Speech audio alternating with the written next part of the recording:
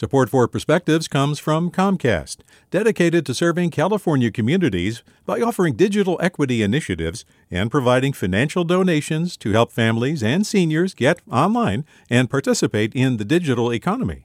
More at california.comcast.com.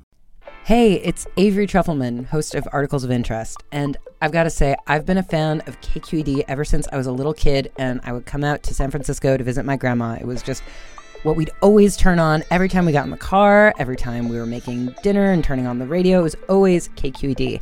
And then over the years, I've become a massive fan of KQED podcasts because this is local reporting at its best. These are answers to questions you've always wanted to know, interviews with exciting, unusual voices, necessary journalism, all told with love and care and artistry. And did you know that a majority of KQED's funding actually comes from members? It's just people like you and me supporting the programs they love, while also getting access to cool events, behind-the-scenes footage, and so much more. If you want to sign up and be a part of this amazing community, visit donate.kqed.org/podcasts to become a member today. That's podcasts with an S.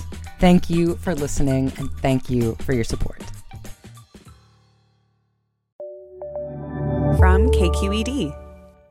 I'm looking at a photo of my mom when she was a girl. In the photo, which is black and white, she's about 12.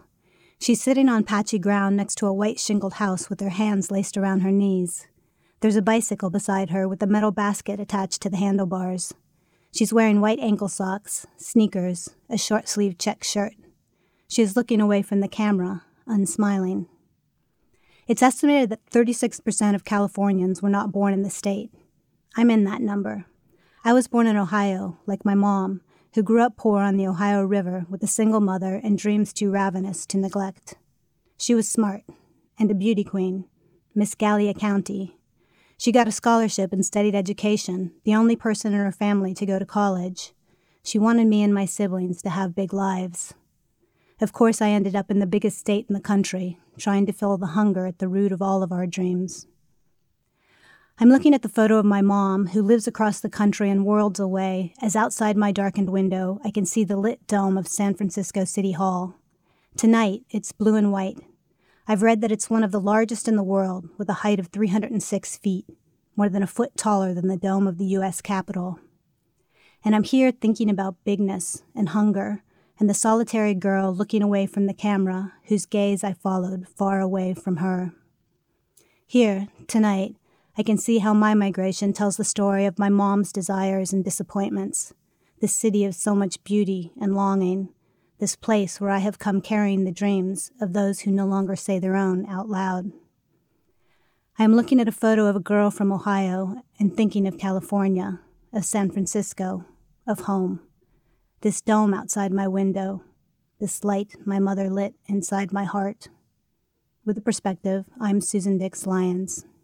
Support for Perspectives comes from Comcast, dedicated to serving California communities by offering digital equity initiatives and providing financial donations to help families and seniors get online and participate in the digital economy.